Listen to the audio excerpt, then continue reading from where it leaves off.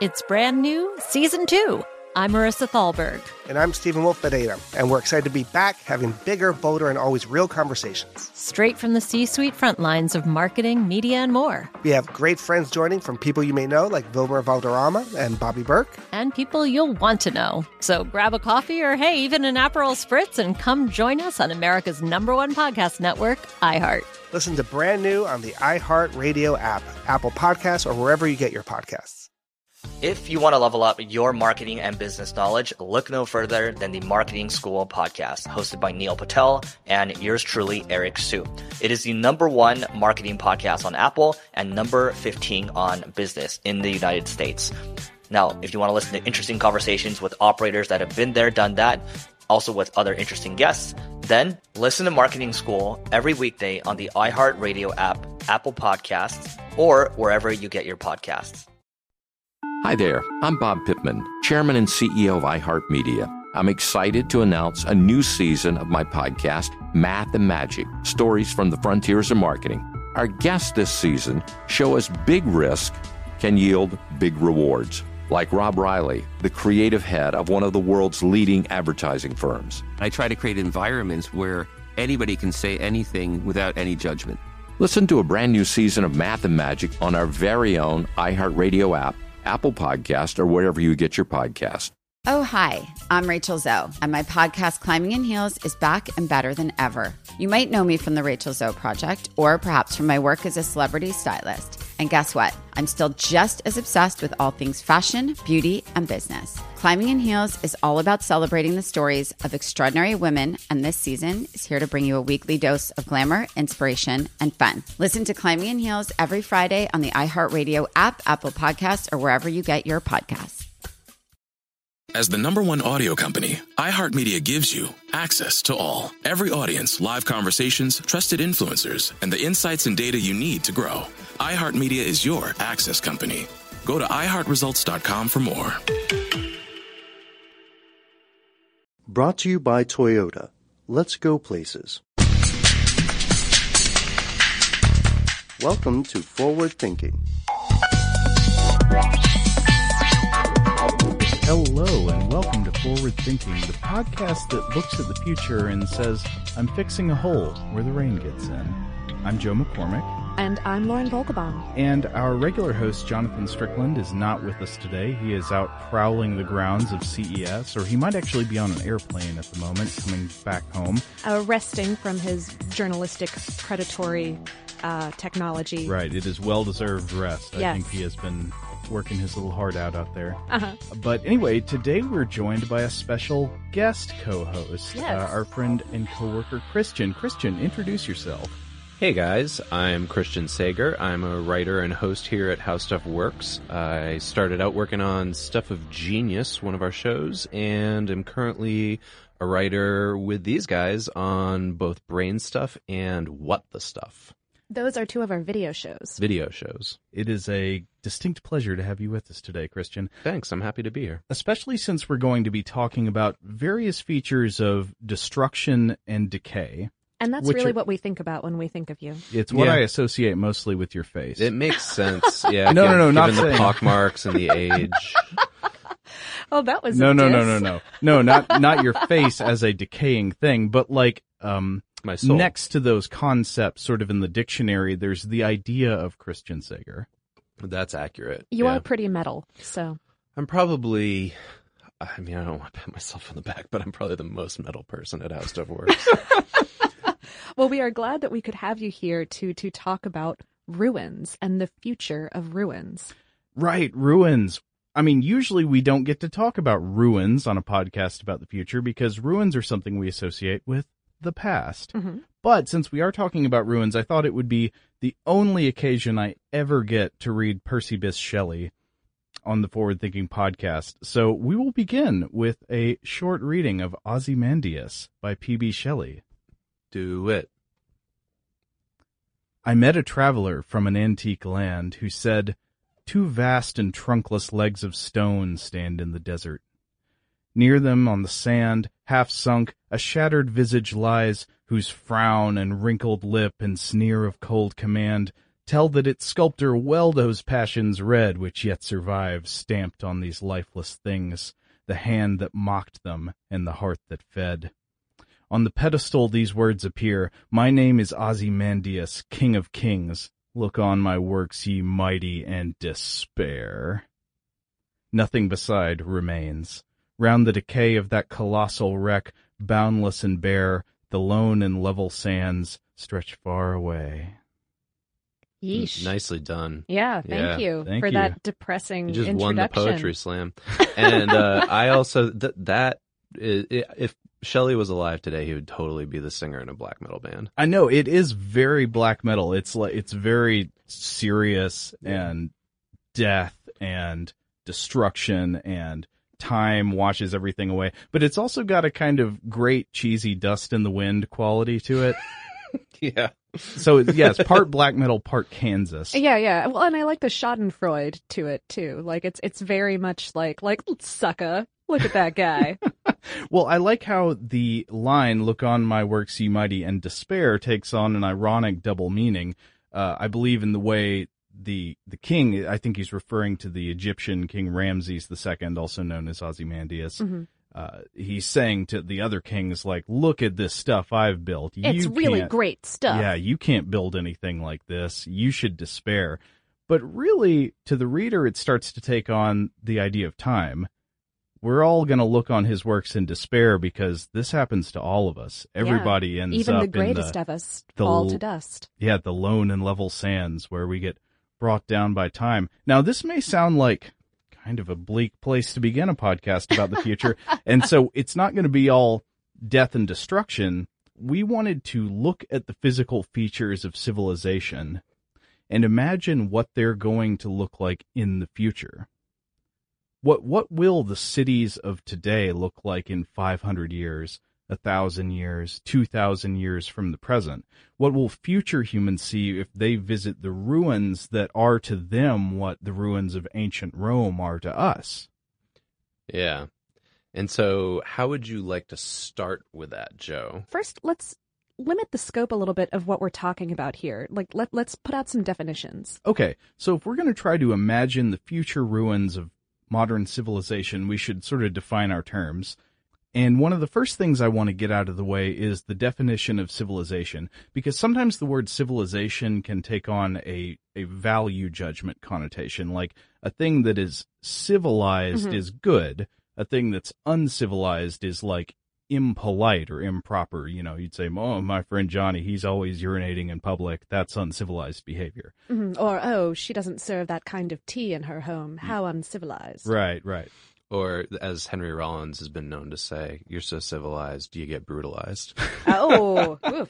Yes. Good examples all. That is not at all the way we mean the word here. We mean civilization more in the historical or archaeological sense, which has a lot of connotations, but overall denotes a settled lifestyle in densely populated urban areas, or in a word, cities, city life. And in fact, the English words city and civilization, I think, both have their root in the same Latin terms, like civitatem or civitas, which, from what I can tell, it has kind of an abstract and complex definition, but it has to do with being a citizen or the citizenry. And what does that have to do with ruins? Well, most, though certainly not all, ruins as we experience them today come from these larger civilizations as opposed to the less populous and less civilized in this sense cultures that don't build large monuments.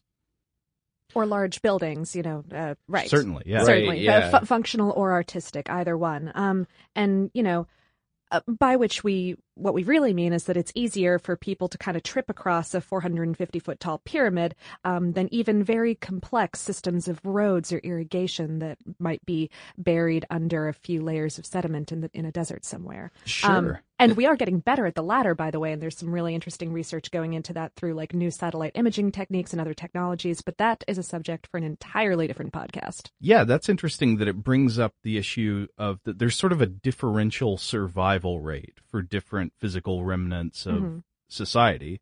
So you have some things that we build in our cities that are still easily visible, hundreds of years in the future, and other things that you might be able to find evidence of if you're really looking for it, but the average person wouldn't necessarily notice it. Yeah. Depending on the maintenance of those artifacts. On the maintenance and also on just the climate and other surroundings. But we will get into those in a minute. And but let's define what ruins are the same way we defined what civilization is. That's a good plan. Yeah, there are actually a lot of interesting theories of ruins, of, ruination theory. That'd be a wonderful, sub-specialization that you could study. Mm-hmm. I wish I could say I was an expert on ruination. I'm not, though. If I could go back and start my education over, I might go down that path. Yeah. But anyway, in the general sense, ruins are sort of what's left behind when human-made structures are partially destroyed, or they just fall out of the cycle of use and maintenance. So if a building is very old, but you're still using it daily and living and working and shopping in it, and you're making repairs, fixing cracks, maybe replacing parts of it, you probably wouldn't call that an example of ruins, even if it's very old. Yeah. On the other hand, ruins tend to be things that people might visit, but they don't remain in use and kept up through maintenance. Mm-hmm. So there's this piece that I came across when we were doing our research, which was in National Geographic, and they did a trio of blog posts called A Dialogue of Civilizations Conference. It was in Guatemala in 2013, so apparently it was like their notes based on the conference. Okay. Mm-hmm. And they had a whole section that was all about the ancient past as a window to the future, looking at ruins and thinking about this very concept. And one of the things that they came up with in that was that they think of ruins as being emblems of our vanity.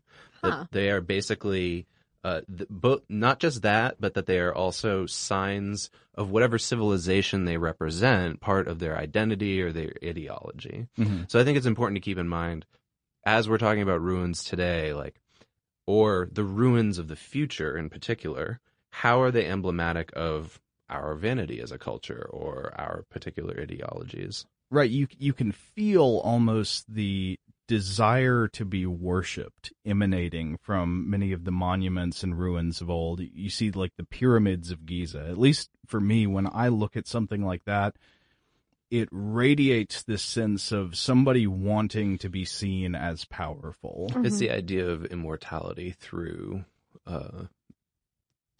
an artifact through that's construction, going to last longer than you will, or even your legacy. Yeah, and so whatever it is that's so important to you that you want to make it big enough to last. So if you think about the modern day equivalent of something like a pyramid or the Arc de Triomphe, or something that shows off the power, the splendor, the glory of the civilization, what is that today? Well, I mean, just off the top of my head, we are in Atlanta right now, and looking out the window, what I see are skyscrapers and malls and public transportation hubs, a lot of cars, a lot of highways. These are the things that we seem to venerate nowadays. But they're not necessarily built to last in the way that the pyramids were. Right.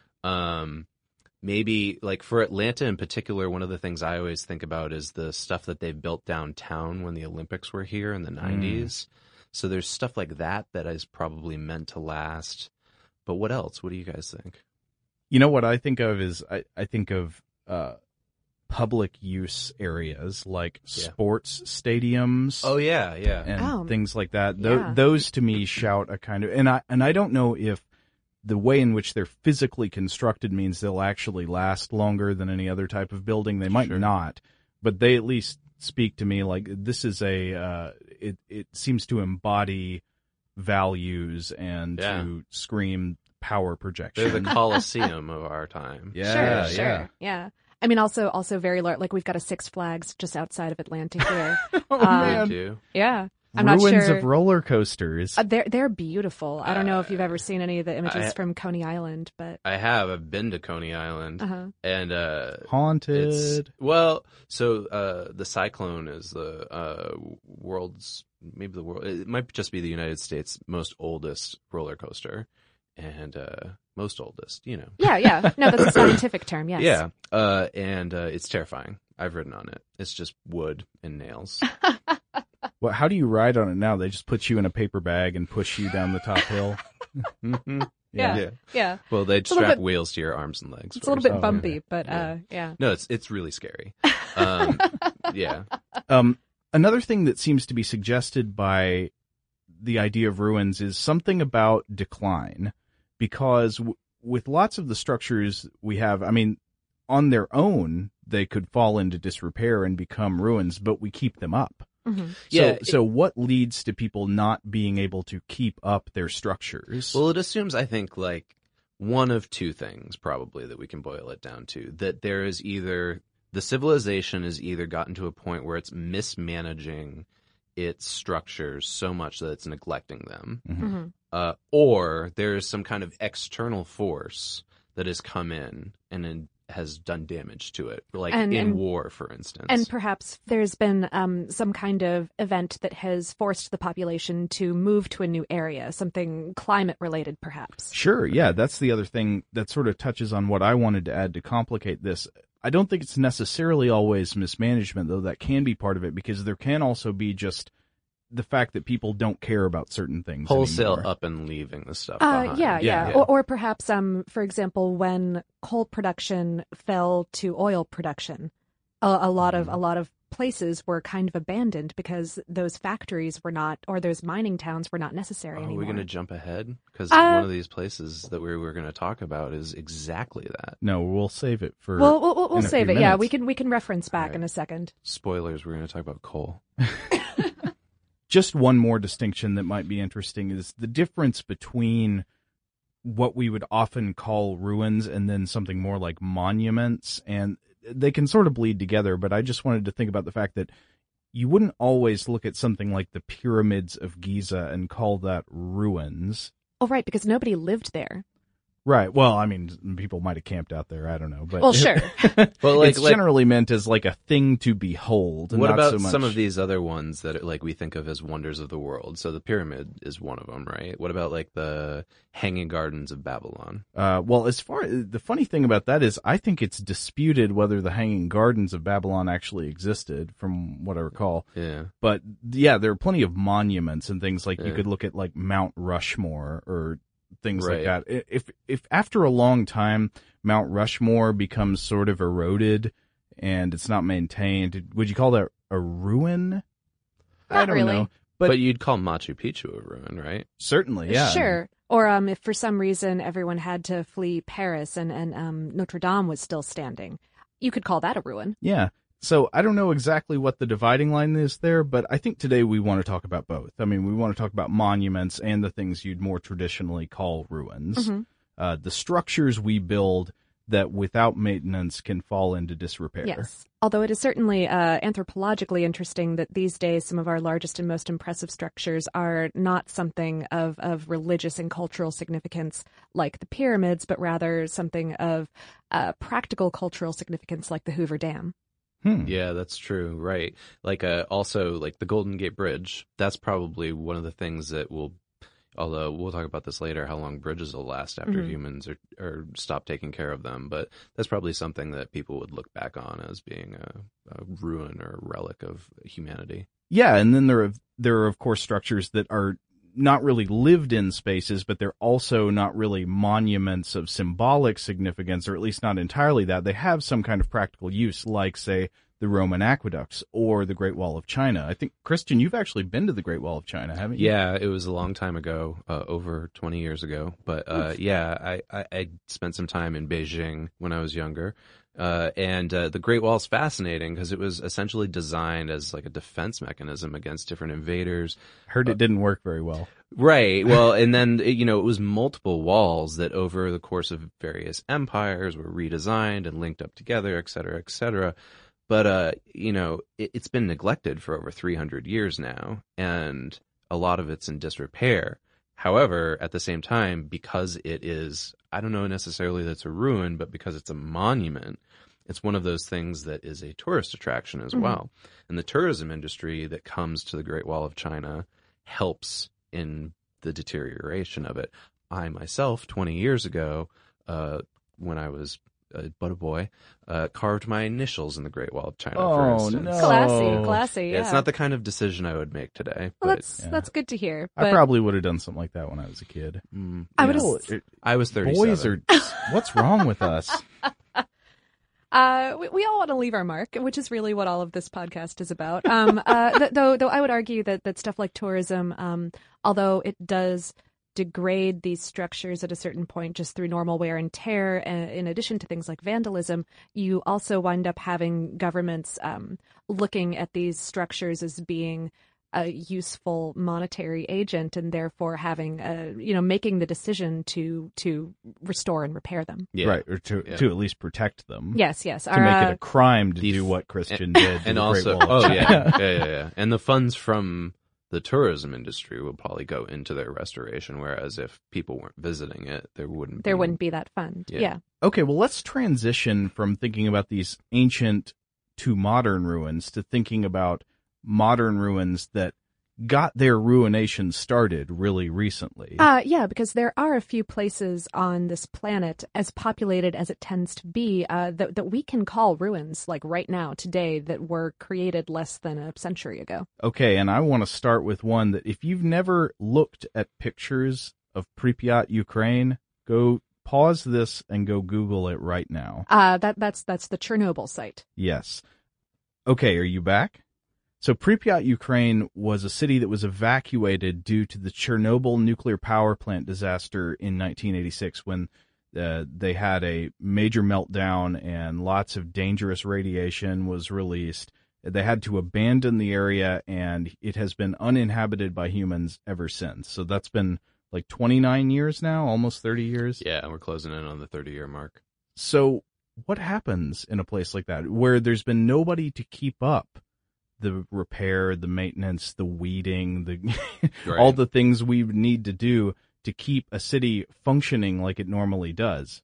I think what one happened? of the things that's fascinating about that, from what I read in the research, is that despite the nuclear incident, that there is still pervasive plant life there that is growing through the structures and breaking them apart. Yeah, I think it's very interesting. So we should think about this place as a complete dead zone. It's been tainted by nuclear radiation. This should be just a poisoned place that's become like the moon, or at least we would imagine that.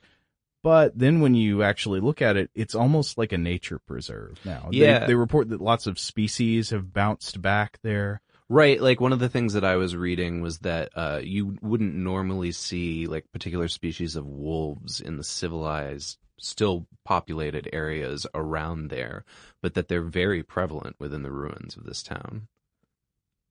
That's funny. It's like our presence is more poisonous than a radiation leak. Certainly to lots of parts of nature. But humans are certainly not going to go back in there anytime particularly soon. You can contrast that with the kind of conditions that you see in other places, like, for example, Hashima Island, a.k.a. Gunkanjima, which is an island off of Japan that was kind of famously used as a set piece for the most recent James Bond movie, Skyfall.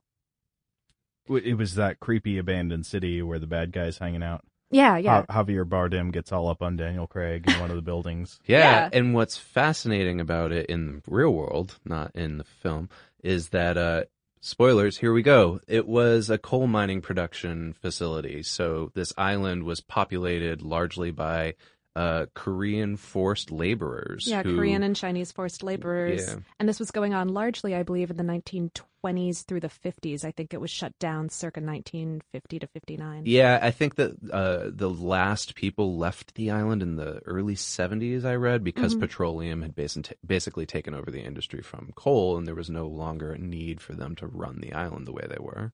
So what do the structures actually look like now? Well, all the glass is gone. The concrete is kind of starting to erode. All of the wooden bits that were on the outsides of the structures forming, and any kind of like lattice work or porches or things like that have all fallen to the ground. It's desolate. It's also super dangerous from what I was reading. Oh, because, yeah. Like Skyfall, they actually only used exterior shots for the stuff that they shot there because the production crew deemed it too dangerous to shoot on the island. Yeah, certainly with principal actors. Yeah, they recreated. Yeah, look, we're put Daniel these Craig and guys on Javier the line. Bardem. They can't go to this island, but extras. Yeah, we can probably get them there. No, henchmen. they recreated one of the courtyards on the Pinewood Studios sets out in the UK in order to film the scenes that you see of them standing there. So, Hollywood magic, y'all. Back to this island. Yeah.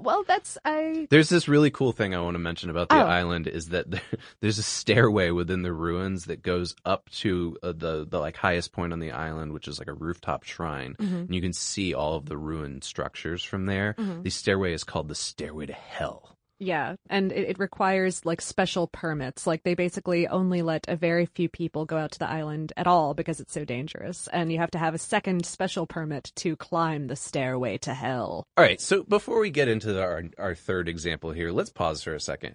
How stoked would you guys be to go to that island? So stoked, like the most stoked. I would be. Would Javier Bardem be there when we got there? I mean, he drives the boat, but you don't. Okay. He's not there with you. But also Chernobyl. I'm kind of fascinated by I would totally. I mean, if I could go there. Yeah. If I could go there relatively safely, then it would be. Yeah. Well, I mean, Hashima Island is a little bit of a weird situation because it was.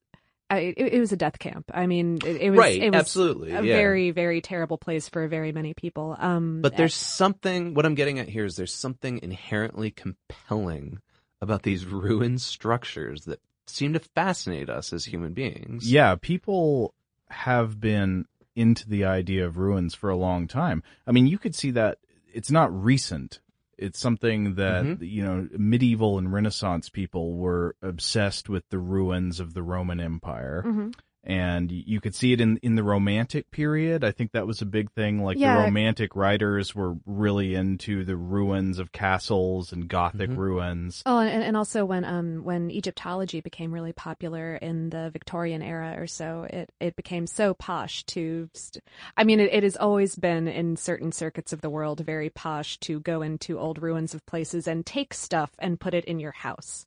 But that offends our sensibilities today because we've got our own feelings about what should be done with ruins. Like, sure. We have this current sensibility that no, ruins need to be preserved, as if there was like a certain point where it's like, well, now they are in their natural state and we can't alter them from this point on when tons of stuff has happened to them already. Yeah. You know, in fact, some people have even been so obsessed with the idea of ruins and this kind of romantic notion of ruins that they've planned what's known as ruin value into the initial construction of buildings. Like when they're making new buildings, they say you should think about how this will look when it falls into disuse in hundreds or thousands of years. Unfortunately, one of the main names that gets associated with this idea of ruin value is Albert Speer, who was a German architect who was a Nazi in Hitler's government, who, I mean, you could argue to what extent this idea of ruin value is inherently associated with fascism or Nazism. But I think one of the things that's fascinating about him that you and I were talking about earlier is that apparently none of the structures that he had planned around this philosophy of ruin value really lasted or were built because of the war. Yeah. Well, I mean, it is interesting to think about. He in this book tells this story of how, he was seeing a building demolished because one building was being demolished to make room for this, I believe, Zeppelin landing field that he wanted to build. And as he saw sort of the guts of the building being torn out, he saw these steel girders and it was just like, that is hideous. Right. I mean, that is just awful. We should build buildings with stone, so that when they fall apart, it will be this beautiful organic falling apart rather than this ugly mangled falling apart. So once again, we're going back to emblems of vanity and legacies of men who want to be remembered forever. Well, it's also a cultural value judgment on the particular beauty of different objects. And right. I would argue that if he had existed in a postmodern artistic culture that perhaps he would have felt differently about the beauty of steel rebar. Sure, and it might be what some people would accuse this of being sort of the inherent Nazism of this idea of ruin value, because it's this idea that you're going to have this huge, Reich that lasts forever, and it must be remembered as glorious, and it must have a certain aesthetic value. Yeah, absolutely. Yeah, but let's not talk about Nazis too much, shall we? Let's instead talk about North Korea. Yeah, they're far better. So the third example that we have to talk about as being a sort of modern day quote-unquote ruin is the Korean DMZ, the demilitarized zone between North Korea and South Korea. So real quick, some facts. It's 155 miles long. It's 2.5 miles wide. It's basically mountainous area. And before it was the DMZ, it was populated by rice farmers who had their paddy fields out there and who were basically living there and working the land. I mean, for like 5,000 years. Like this was a civilization for a very long time. Yeah. So I wonder what of that kind of settled area remains after you've removed human life from it. Well, so it's interesting. One of the guys that we were researching who's done a lot of homework on this stuff, Alan Wiseman, actually went there and was checking it out as part of his research into what happens to civilized areas after human beings are removed from them. And the interesting thing is that it's basically gone back to being this strip of land that you can barely discern as having been populated by human beings. And that's just in like 60 years, right? Yeah, something like that. It's just marshland now, and that there's just been these a large push of cranes have come back into the area and repopulated the area. Oh, you mean the birds? Not the machines. These white. I believe think red crested cranes. Right. Both sides would probably have major problems with actual crane, like mechanical cranes driving through the DMZ. I like how to us the mechanical cranes are the actual cranes. Yeah. Instead of these birds. Neither of you grew up in Florida. I can Stupid tell. Birds. Well, let's look at what a couple of people have actually said about how the civilizations of today are going to decay in the future. First, I think we can just run through a quick list of all the different things you have to consider about what's going to happen to structures, because it doesn't have to be just a bomb, say, or a tornado that takes down a building. You've got things like the freezing and thawing cycle. This is something Alan Weissman, we just mentioned a second ago, and we're going to mention again in a minute, something he talks about. That's when, due to the heating and cooling over the course of a year or a season, water will freeze and then thaw. And as we all know, one of those spectacular properties of water is that it expands when it freezes. So if it happens to be in a crack in wood or cement or anything else porous like that, it will expand, pushing the material outward. And then when it thaws and leaves the material, it leaves a crack. It's like when you get frost heaves on the highway. Yeah. Have you ever seen those before? Yeah. And of course, that's not the only weathering you have. You have wind erosion, you have water erosion, you could have water damage from flooding and from rain. You could have fires. I mean, fires aren't something that's just set by a kid playing with matches. Even if an area is uninhabited, it can have fires affecting it because lightning can strike. Yeah, Weissman's whole thing is that after a couple of years, there'll be so much buildup of vegetation and dead leaves from the continual cycles that one lightning strike could set an entire city on fire. Yeah. There's plant growth. That was something that we read about affecting Pripyat, Ukraine, actually, is you might not think about this often, but over time, the growth of, say, roots through the ground can displace a building and break it apart. Yeah, I mean, you've probably seen this on a small scale on sidewalks when the tree's roots have grown up under a sidewalk and caused it to go all wonky. Yeah, and it's a scientific term. Of course, you can have animal invasions, human damage of all kinds. It's not just when we leave it alone. It's also sometimes when we mess with it that things go wrong. Oh, sure. Either from I mean, human damage can be from bombings or from chemical decomposition due to various stuff that we've put into the atmosphere, or due to intentional vandalism. Yeah. Well, let's go straight to Weisman now. So this guy named Alan Weisman wrote a book called The World Without Us. I think it came out in 2007. That sounds about right. And he did an interview with, I believe it was Scientific American, where, it was like a press tour, basically, promoting the book, where he talked about the basic tenets of the what he was proposing in the book. And then also he wrote a piece himself for Discover magazine that was essentially like a long abstract of the book. Oh, cool. And so his basic premise for the book is, if all the humans on Earth just were to immediately disappear, just vanished, just poof and vanish, what would happen to the Earth? And a lot of what he talks about is environmental, but we wanted to focus on what he said about the structures we've created and the kind of ruins that would be left behind. Yeah, because he really delves into those causes that you just mentioned of damage. The first one, he really looked at Manhattan very closely as like a case study. Mm-hmm. And one of the first things that he noted, which I would have not known this at all, and I've been to New York a lot, is that there would immediately be water damage because there's so much water being pumped away from Manhattan because of rainfall and groundwater and local streams that if humanity was gone, within like days, it would lead to flooding and underground corrosion.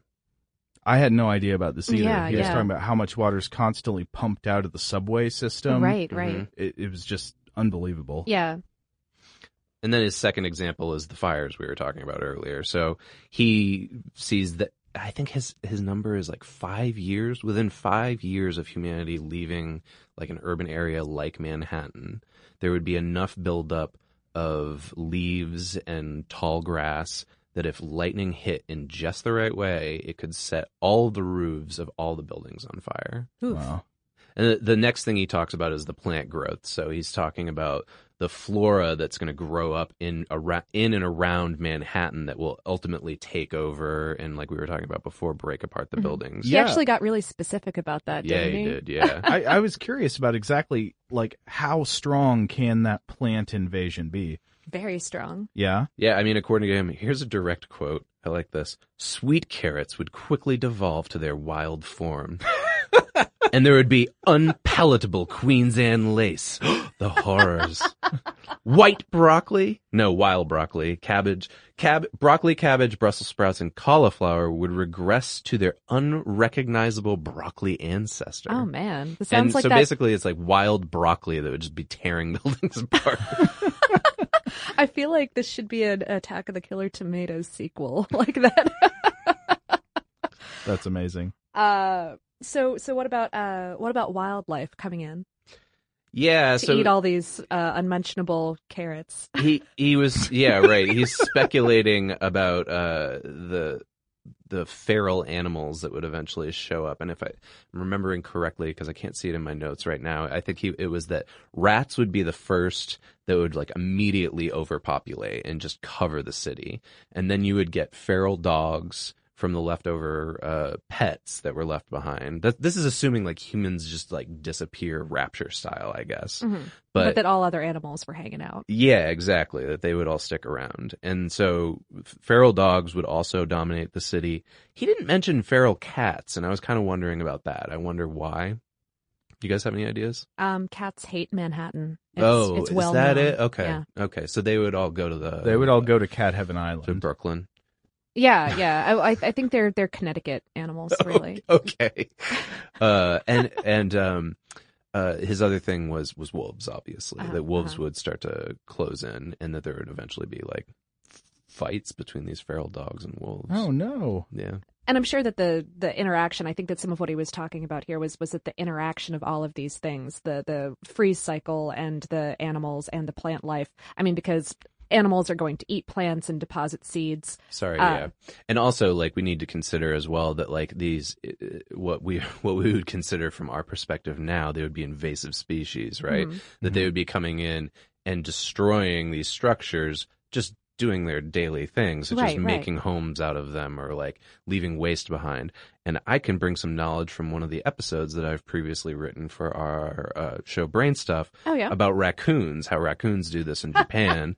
They've been destroying temples throughout Japan for the last, like, I think 30 years, because there was invasion isn't really the right word.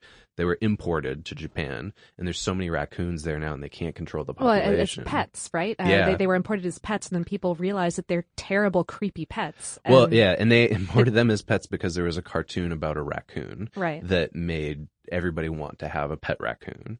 Don't have a pet raccoon, kids. Don't do it. Go to brainstuffshow.com and you can watch me talk on video about why you shouldn't have a pet raccoon. But anyways, in the same way, all these other animals would do the same thing. They would destroy these structures over time. You know, I'm curious. So we've talked about the different things that will be destroying the structures, and I wanted to add one more thing. If you don't believe that plant roots can destroy stone buildings, just go Google pictures of the interior of the Angkor Wat temple in Cambodia, where there are these tree roots that are moving these huge stones. But anyway, I wanted to think about what structures would remain in Manhattan. Like, so you've got all these forces acting to destroy the things humans have built. What's going to be there the longest? Well, we talked earlier about how bridges seem to have like a bit more longevity to them than like houses and stuff. Houses and even buildings made out of metal and glass. That bridges would probably last for a couple of 100 years, that their bolts would stay together and they would, for the most part, hold up. Although that arch-based bridges would last a lot longer than, for example, suspension bridges, because of the way that the same way that arches have held up in old Roman ruins for thousands of years. It sounds generally kind of like we're saying that stone lasts longer than metal. It does indeed. That's because stone doesn't oxidize the way that metal does, basically. I mean, there's a lot of factors involved there, but chemical decomposition of one kind or another, or chemical wearing, I think decomposition is the wrong word, has a lot to do with it. He also did talk about stone materials specifically, right? Yeah, he mentions like examples of buildings that he thinks would outlast all of our traditional metal and glass. He calls them glass boxes, which are essentially the kind of skyscraper-y buildings like the one we're recording in right now. Yeah. It's a metal frame with a bunch of windows. Yeah. Old stone buildings would last much longer. So his examples were Grand Central Station and the Metropolitan Museum of Art, obviously. Yeah. I could totally see that, having been to Grand Central a lot of times. That actually sounds like a great ruin to visit in the future. Right, so right. You go on your adventure tourism trip package to ancient Manhattan, and everything else is leveled, but there you've got the Met, Grand Central Station. That sounds great. Yeah. With trees everywhere. I'm sure after a couple 100 years, the food court under Grand Central would be even better than it is now. I think that's a science fact. Yes. One thing, though, that makes me wonder even about rocks, because, I mean, obviously physical forces can wear down anything over time, though rocks are pretty resilient. Weathering can, over a long, long time, knock them down, wear them down, grind them away. But what about chemical reactions? Yeah, so this was one of the things he briefly talks about, is that, like, we've invented chemical combinations, like, for instance, pollutants or pesticides or industrial chemicals that we use for cleaning or whatever.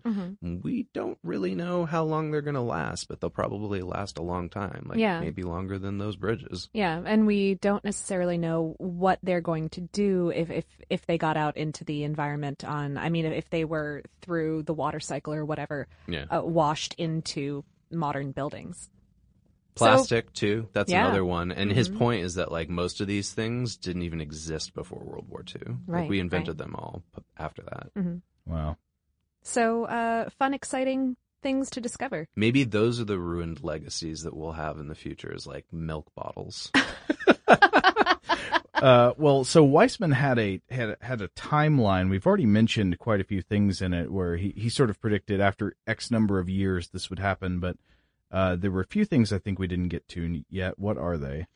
Well, we talked about how the subway system would flood. He says that would happen within 2 days. Oh, my goodness. Can you believe that? Okay. And then after a year, all the street pavement would split and buckle because of the freeze effect that we talked about, the thawing.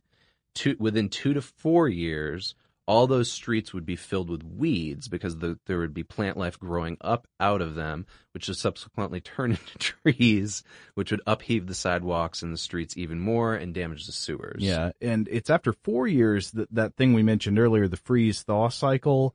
He predicts after 4 years that would really cause buildings to begin to crumble, because we don't often think about heat as benefiting the building itself. It just benefits us, but it actually can benefit the building. Oh, absolutely. It can help protect the building from the freeze-thawing cycle it would naturally undergo. Well, also certainly anything like water pipes. This is a thing that all of us probably have a little bit of experience with in the winter. If you let water freeze in a pipe, and then it will burst. That's good times. Yep. Oh, that reminds me. I should have probably left my tap on today. Mm. Oh, well. Well, we'll see what happens when I get home. For those of you out there, this is one of the few days of the years in Atlanta where we get below freezing. So also then 5 years.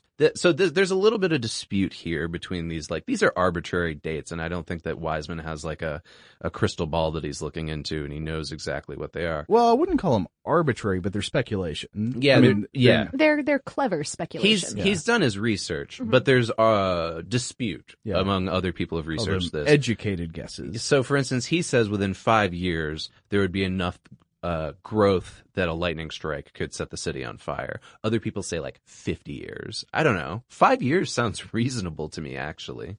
Yeah, I don't know. It all depends on the location of the strike. Right, yeah. Well, and also, I mean, you have to take into consideration that Manhattan is not like Tampa, and so there's a relative small amount of thunderstorms there. But still, yeah, absolutely. After about 100 years, he says that the roofs of nearly all houses are going to be caved in. Yeah. And of course, that makes it worse for the frame of the house itself. Right. Then at 300, that's when we start losing suspension bridges. The arch bridges last a little bit longer. And then he jumps. He goes from 300 to 15,000 plus years. That's when the stone buildings, like what we were talking about with Grand Central, those buildings would start to fall, because advancing glaciers would close in on New York, and the Ice Age would begin. That's a good thing to point out, because one of the things we haven't thought all that much about is climate change. So not just the effects of weather temporarily, but as the climate, the long-term climate of the area actually shifts. And if you've got New York turning into a more, Ice Age Arctic kind of environment, and you've got glaciers pushing things down, obviously that's going to destroy a bunch of ruins. I mean, it might leave nothing left. Yeah. And now we've talked about how the theory is that traditional metal and glass buildings reinforced with concrete are not necessarily going to last very long. But he speculates that there is one kind of metal that's going to be around for almost 10 million years. Yeah. And that's bronze, particularly bronze sculptures. It surprised me, but it made me want to look up, if bronze is going to be around for 10 million years and actually retain its shape, as he says, what are some of the coolest and biggest bronze statues in the world that we will still have that far in the future? One I found is the African Renaissance Monument. This looked interesting to me. It's a 160-foot or 49-meter bronze statue in Dakar, Senegal. And the monument was inaugurated in 2010 and designed by a North Korean firm called the Mansudae Art Studio. And if you look at it, it looks kind of like that Soviet realism sculpture. It's got this very strong, powerful looking man peering ahead into the future and holding a baby up in the air and holding a woman on his other arm, and they're pointing up into the future, and the woman is pointing back into the past, and it's sort of this thing suggesting a change in eras, I think. It's kind of beautiful and also kind of propagandistic at the same time. Yeah, so what we're kind of saying here is if you want your legacy to last for at least 10 million years, that, have a bronze statue built of you. Yeah. I'm sure that's probably not that expensive. Sure, yeah. So it makes me think we may have 10 million years yet for the Bronze Horseman of St. Petersburg, Russia. Right, that's your next one, right? Yeah, that was on, for a couple of reasons, actually. Its base is the Thunderstone, which as far as I know is still the biggest stone that humans have ever moved. Wow. Okay. And then, of course, on top, it's got a bronze horse and a rider. Also, we're going to have the bronze fawns for a long time. Y'all ever seen the bronze fawns? No. No. Look this up. It's in Milwaukee. It's the fawns. Hey, it's bronze. It's a monument to culture. So, okay, note to self. I either have to have enough money to build a bronze statue of myself or be as famous as Henry Winkler. Yeah. Okay. Okay, one or the other. I can work on Get to that. work on it. Yeah. You know, I'm already starting here. I'm Right. kind of sad that, so we have a bronze fawns, but we don't have bronze statues to the characters Henry Winkler plays in Arrested Development or in Scream. You remember that? Yeah. Yeah, I mean, I like to think of the bronze fawns as encapsulating all of them. That's probably how they meant it. Yeah. Well, in addition to Alan Weissman's speculation, there was some more well-researched speculation from somebody named Bob Holmes, who wrote an article for New Scientist in 2006 about what would happen if humans disappeared from Earth. Now, of course, we're not imagining humans are going to disappear from Earth, but that's just a good scenario in which to say what would happen to these buildings if they fell into disuse. We are imagining it. We're not predicting it. So the interesting thing about Holmes' research is that a lot of it overlaps with Weissman's, but there is a couple things in this article that he adds that I think provide some details that weren't necessarily in Weissman's. For instance, I didn't know this, but he says that modern buildings, such as the one that we're in right now, are typically engineered to only last for 60 years. Oof. That is not much time. Bridges are only designed to last for 120 years nowadays, and dams for 250. And is that assuming that people are taking care of these structures for that entire time, but that after that they'll just kind of like shiver and fall apart? No, I should make the distinction here that he's not talking about buildings that are receiving constant maintenance. Oh, okay. Yeah. Well, Yeah. that's more comforting. Think about how many modern buildings just in metropolitan Atlanta that are around that have been abandoned for one reason or another that are probably closing in on 60 years old. Mm-hmm. Yeah. They're dangerous. Yeah. But of course, that is talking about these modern buildings. He also points out, like Weissman, that the ones that are made of stone or concrete are going to be around a lot longer. Like they could last thousands of years. Yeah. And so I think that we're beginning to form a good picture for the kind of thing we would see in the future. I'd imagine that the future ruins tourist would see lots of strangely punctuated sites, because the way cities are laid out now, you might have an area that has a lot of solid stone buildings, and then the next block might have, these modern buildings. Right. And the next block might have houses, for which there's just no trace left at all. They're wood or brick houses where the roofs will cave in and the frame will eventually collapse, like we've read about here. I'm trying to picture it, and I'm imagining, like Manhattan, for example, the one we've been talking about, kind of a flat landscape where many of these buildings are just gone and there's nothing, and then suddenly there are these huge, huge, tall stone monuments left. Right. Yeah. There is research being done into the long-time survivability of the kind of things that we're building with today, and how those structures are going to be impacted by weather, disuse, or any other number of things. And it kind of comes down to the quality of the building, which, I mean, it sounds obvious when you say it out loud, but for example, we put steel bones basically in our concrete buildings because it's a kind of quick and easy way, relatively inexpensive way to prop up all of this concrete. Okay. The problem with that is that if you don't measure and pour and seal everything extremely precisely, when carbon steel is in contact with air, and particularly humid air, which is basically air, it oxidizes. It will begin to rust and begin to warp and bend. It's also more susceptible to heat and cold. And by susceptible, I mean that it shrinks and expands more than the concrete surrounding it, which can lead to cracks in the concrete and spalling, which is an industry term for like flaking of that kind of material. Term. Spalling, I know, right? Quit your spalling. Your face is spalling. Wow. It's harsh. That's the second old joke you guys have made at me. This is my first time on the show. It wasn't at you. That was at the room in general. That's up there with Nanorod, I think, for me, in terms of great insults that we've come up with here on Forward Thinking. You Nanorod. You never heard us say that? I mean, I haven't heard you say it, but it sounds bad. Sounds. We'll talk about nanorods later. It sounds kind of immature, frankly. The other question that arises when we're thinking about the effects of our human processes on what would be modern ruins is the question of pollution. Because especially back in the 80s, we heard so much about acid rain, and we still worry on a sort of civilization scale about what the pollution that we're creating is going to do to all of these structures now and into the future. And the thing is that we don't really know. Yay. I mean, because there's a lot of natural chemical weathering that happens. The thing is that atoms and compounds do not usually stay the way that we leave them. All kinds of things happen. Water reacts chemically with basically everything. It's called the universal solvent for a reason. And it's also a really good physical carrier of stuff. And what stuff am I talking about?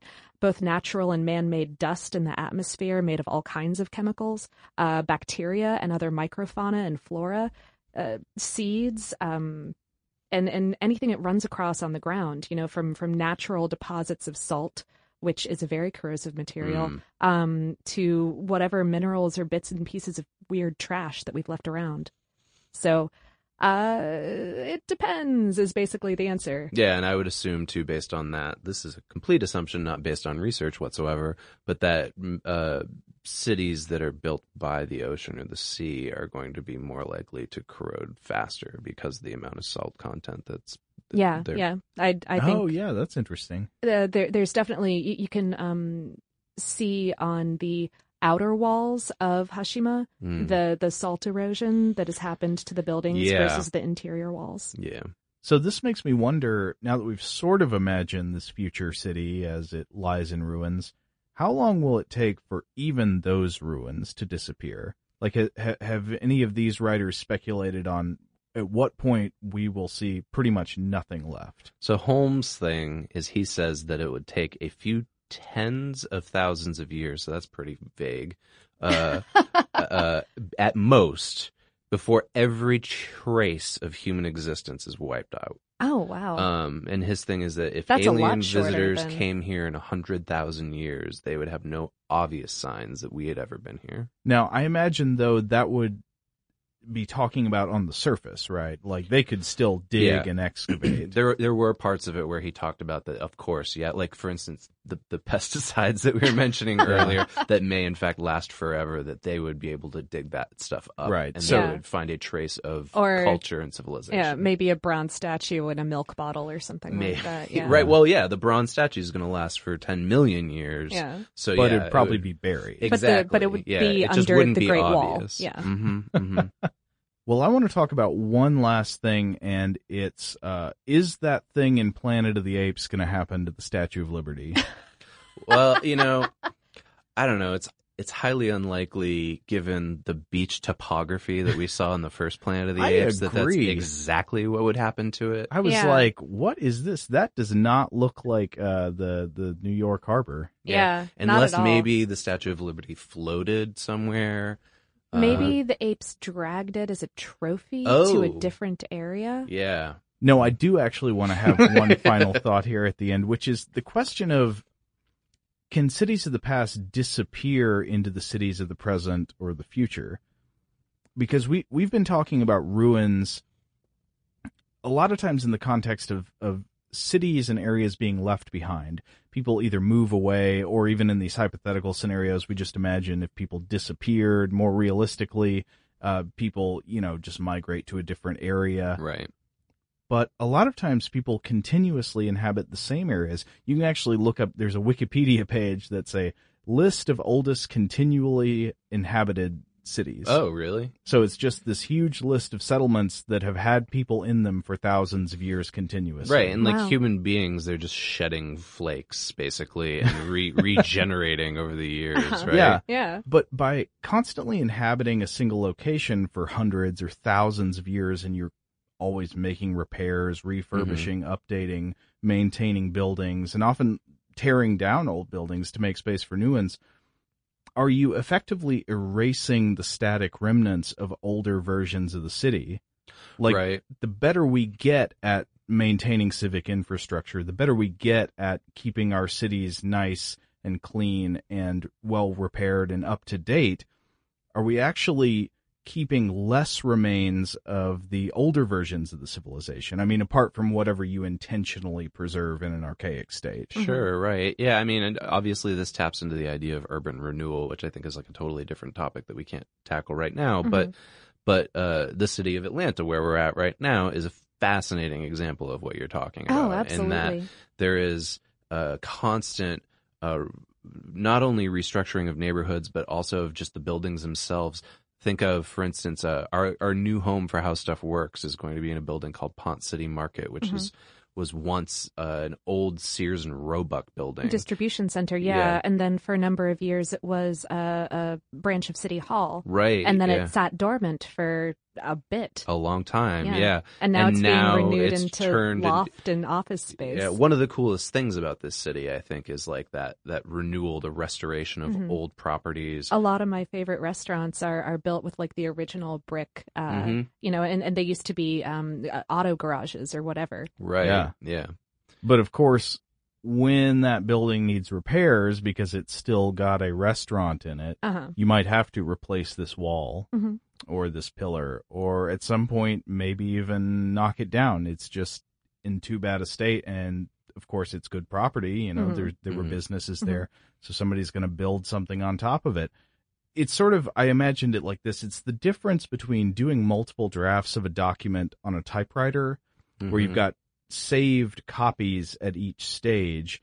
You could think of that as equivalent to, you know, building a civilization and then moving away, versus keeping a document updated in a digital format. Like you've got a Word document, and every time you revise it, you make changes, you edit, and then you save over what you had before, sort of erasing the evidence of the previous drafts. Yeah, I think your metaphor would work perfectly with paper and pencil, right? If you had written a document on a single sheet of paper and then you wanted to change something about that document, you erased over it, and then you wrote over that part that you erased, but there would still be slight remnants of the original writing. Yeah, and it makes me wonder which physical civilization disappears faster and more completely.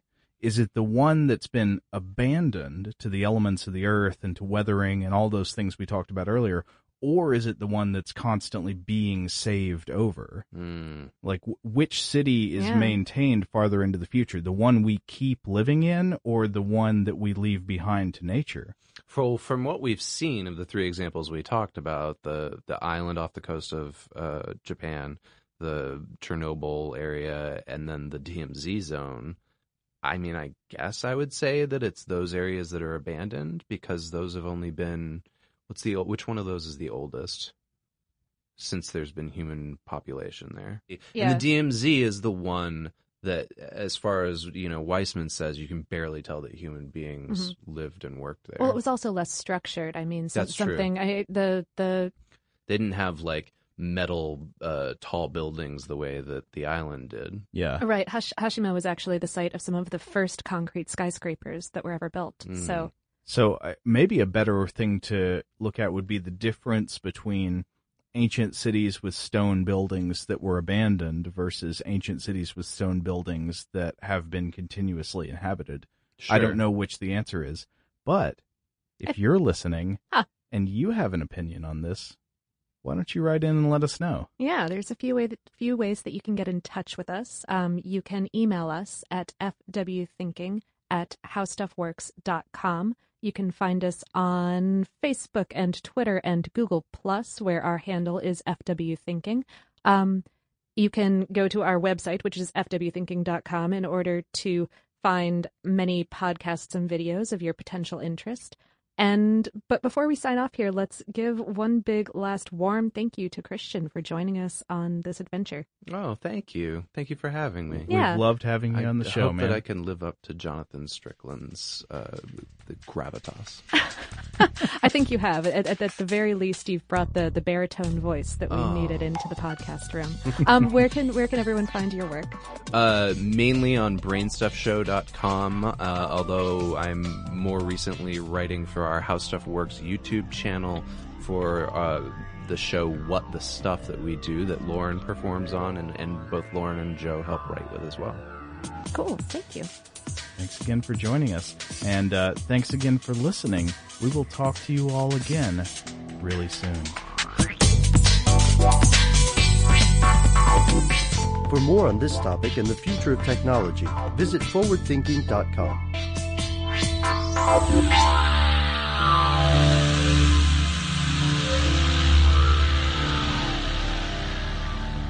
Brought to you by Toyota. Let's go places. It's brand new, Season 2. I'm Marissa Thalberg. And I'm Stephen Wolf-Bedeta, and we're excited to be back having bigger, bolder, and always real conversations. Straight from the C-suite front lines of marketing, media, and more. We have great friends joining from people you may know, like Wilmer Valderrama and Bobby Burke. And people you'll want to know. So grab a coffee or, hey, even an Aperol Spritz and come join us on America's #1 podcast network, iHeart. Listen to brand new on the iHeart Radio app, Apple Podcasts, or wherever you get your podcasts. If you want to level up your marketing and business knowledge, look no further than the Marketing School podcast, hosted by Neil Patel and yours truly, Eric Su. It is the #1 marketing podcast on Apple and number 15 on business in the United States. Now, if you want to listen to interesting conversations with operators that have been there, done that, also with other interesting guests, then listen to Marketing School every weekday on the iHeartRadio app, Apple Podcasts, or wherever you get your podcasts. Hi there, I'm Bob Pittman, Chairman and CEO of iHeartMedia. I'm excited to announce a new season of my podcast, Math and Magic, Stories from the Frontiers of Marketing.